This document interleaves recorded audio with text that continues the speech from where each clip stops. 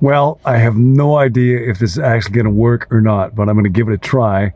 I am not driving right now, so you don't need to worry about it, although that would be really interesting. I am actually in a parking garage. I am at board meetings all day. I'm about to go off for a dinner and then stay overnight with my good friend Rick. And I had not planned on doing this, but I found out during the meeting today that the Queen of England, has passed away today, and the world is mourning her. And it prompted a few thoughts, and I thought I would just like to share them with you. When Nancy and I first got married, we spent the first year of our married life living in the United Kingdom, mostly in Scotland. And people's affection for the Queen and her willingness to do quite humble things was very striking. It's a remarkable life when you think that she served over 70 years, prime ministers from Winston Churchill up to the most recent prime minister who was named just this week. Her presence on a global stage of leadership was quite remarkable.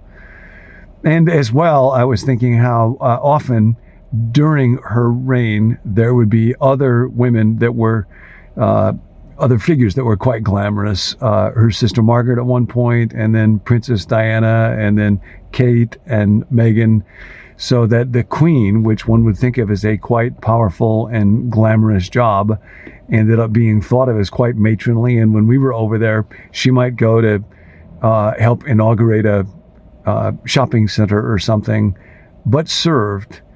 And I think part of why the world remembers her and mourns is that we long so much for a figure that will unite us.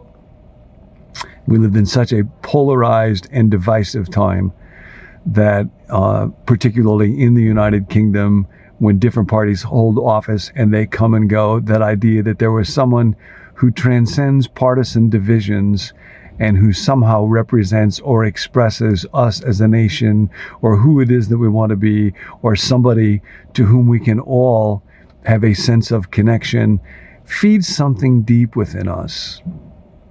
And so I thought this would also be the opportunity, as we think about that notion of somebody who serves in a role like that, to be a queen or a king, to ask, why does that resonate so deeply in us? We're all made to count. We're all made to have an impact in our world. And one of the ways that the Bible talks about that is through the language of kingdom or queendom. And the reality is that each of us is made to be a king or a queen, to have a little domain in which we reign.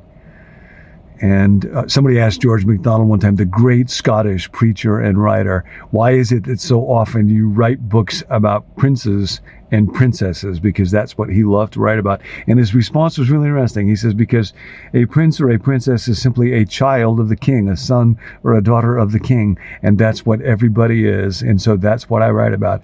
And that's what you were made to be. That's what I was made to be. We were made in the image of God. And so that kind of language, which can be a little odd for those of us who live in the States, where we don't have that figure of a monarch, but that notion that in the beginning, God says that human beings were to exercise dominion, and then God says rule. And that carries all the way through to the book of Revelation, when it talks about the saints sitting on their thrones. And the idea is that we are to take the gifts that God has given us and to use them to represent Him in partnership together with Him, to seek to care for our world. Each one of us is, in our own very small ways, to reign. But we are not to do that on our own. My little kingdom and your little kingdom and neighborhoods and schools and companies all come together and form a much larger conglomeration, the kingdom of the earth. And we long for that kingdom. Kingdoms are basically systems of personal power. That's what they are. We long for those kingdoms to be in alignment with God's kingdom. And we long for justice to be done and for love to be expressed. My mentor in preaching, Ian Pitt Watson, was, among other things, the chaplain to the royal family. And he met Queen Elizabeth when Charles was just a little boy. Ian used to love to tell this story. He was at Balmoral Castle because Ian was in Scotland, and he was playing a game called Sardines. It's kind of like a reverse form of hide and seek. So Ian was squatted down under a sofa, and he said, as he put it, he saw a very lovely ankle. And so he had to back out, and that's how he first presented himself to Queen Elizabeth, the Queen of England.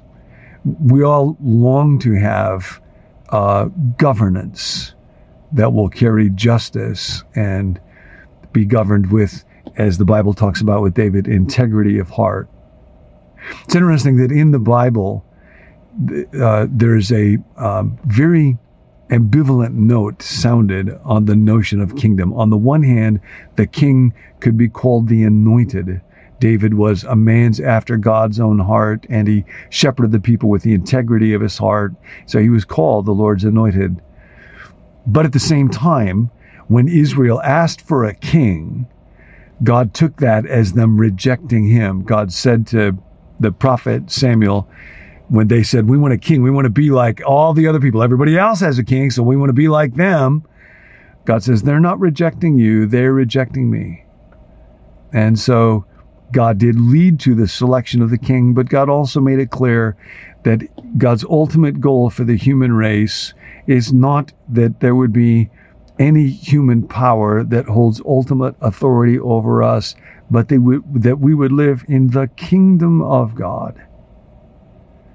So we thank God for governments like our government, like the government in England and the Queen, that can bring order and stability and freedom to life. Ultimately, we are called to bring our little lives into alignment with God's kingdom. And what I want to say to you now is, the way that the scripture puts it, God's people are a royal nation. You are a child of the king. You are a prince. You are a princess in the deepest sense. And we are made to partner together with God to seek to exercise dominion in his world. So do that today as you go from one moment to the next. Remember your identity. Remember that you are in partnership with and alignment with the King. Make today count. One last thought. I was going to say this and then I forgot, and now I just remembered. One of my favorite books is about the lore of kingship in England, called The Once and Future King, The Story of Arthur. And of course, the Arthurian legend has all kinds of Christian elements to it. I was also reading in the first chapter of the book of Acts recently, where the disciples are together with Jesus, and then he is taken up and he's gone, and they are told by divine messengers, "Why are you looking up into the heavens? This is Jesus who is taken up, and if he was taken up, he will return." There is something inside of us that longs for the once and future King, that knows that we were created for shalom, that has somehow been lost, and we long for the one who will restore it. And ultimately, that one is Jesus. And so we never have to despair, no matter how much pain our little kingdoms may feel like they are in, because the once and future King is coming back, and he gives us hope, and he gives us meaning. Now go, make today count.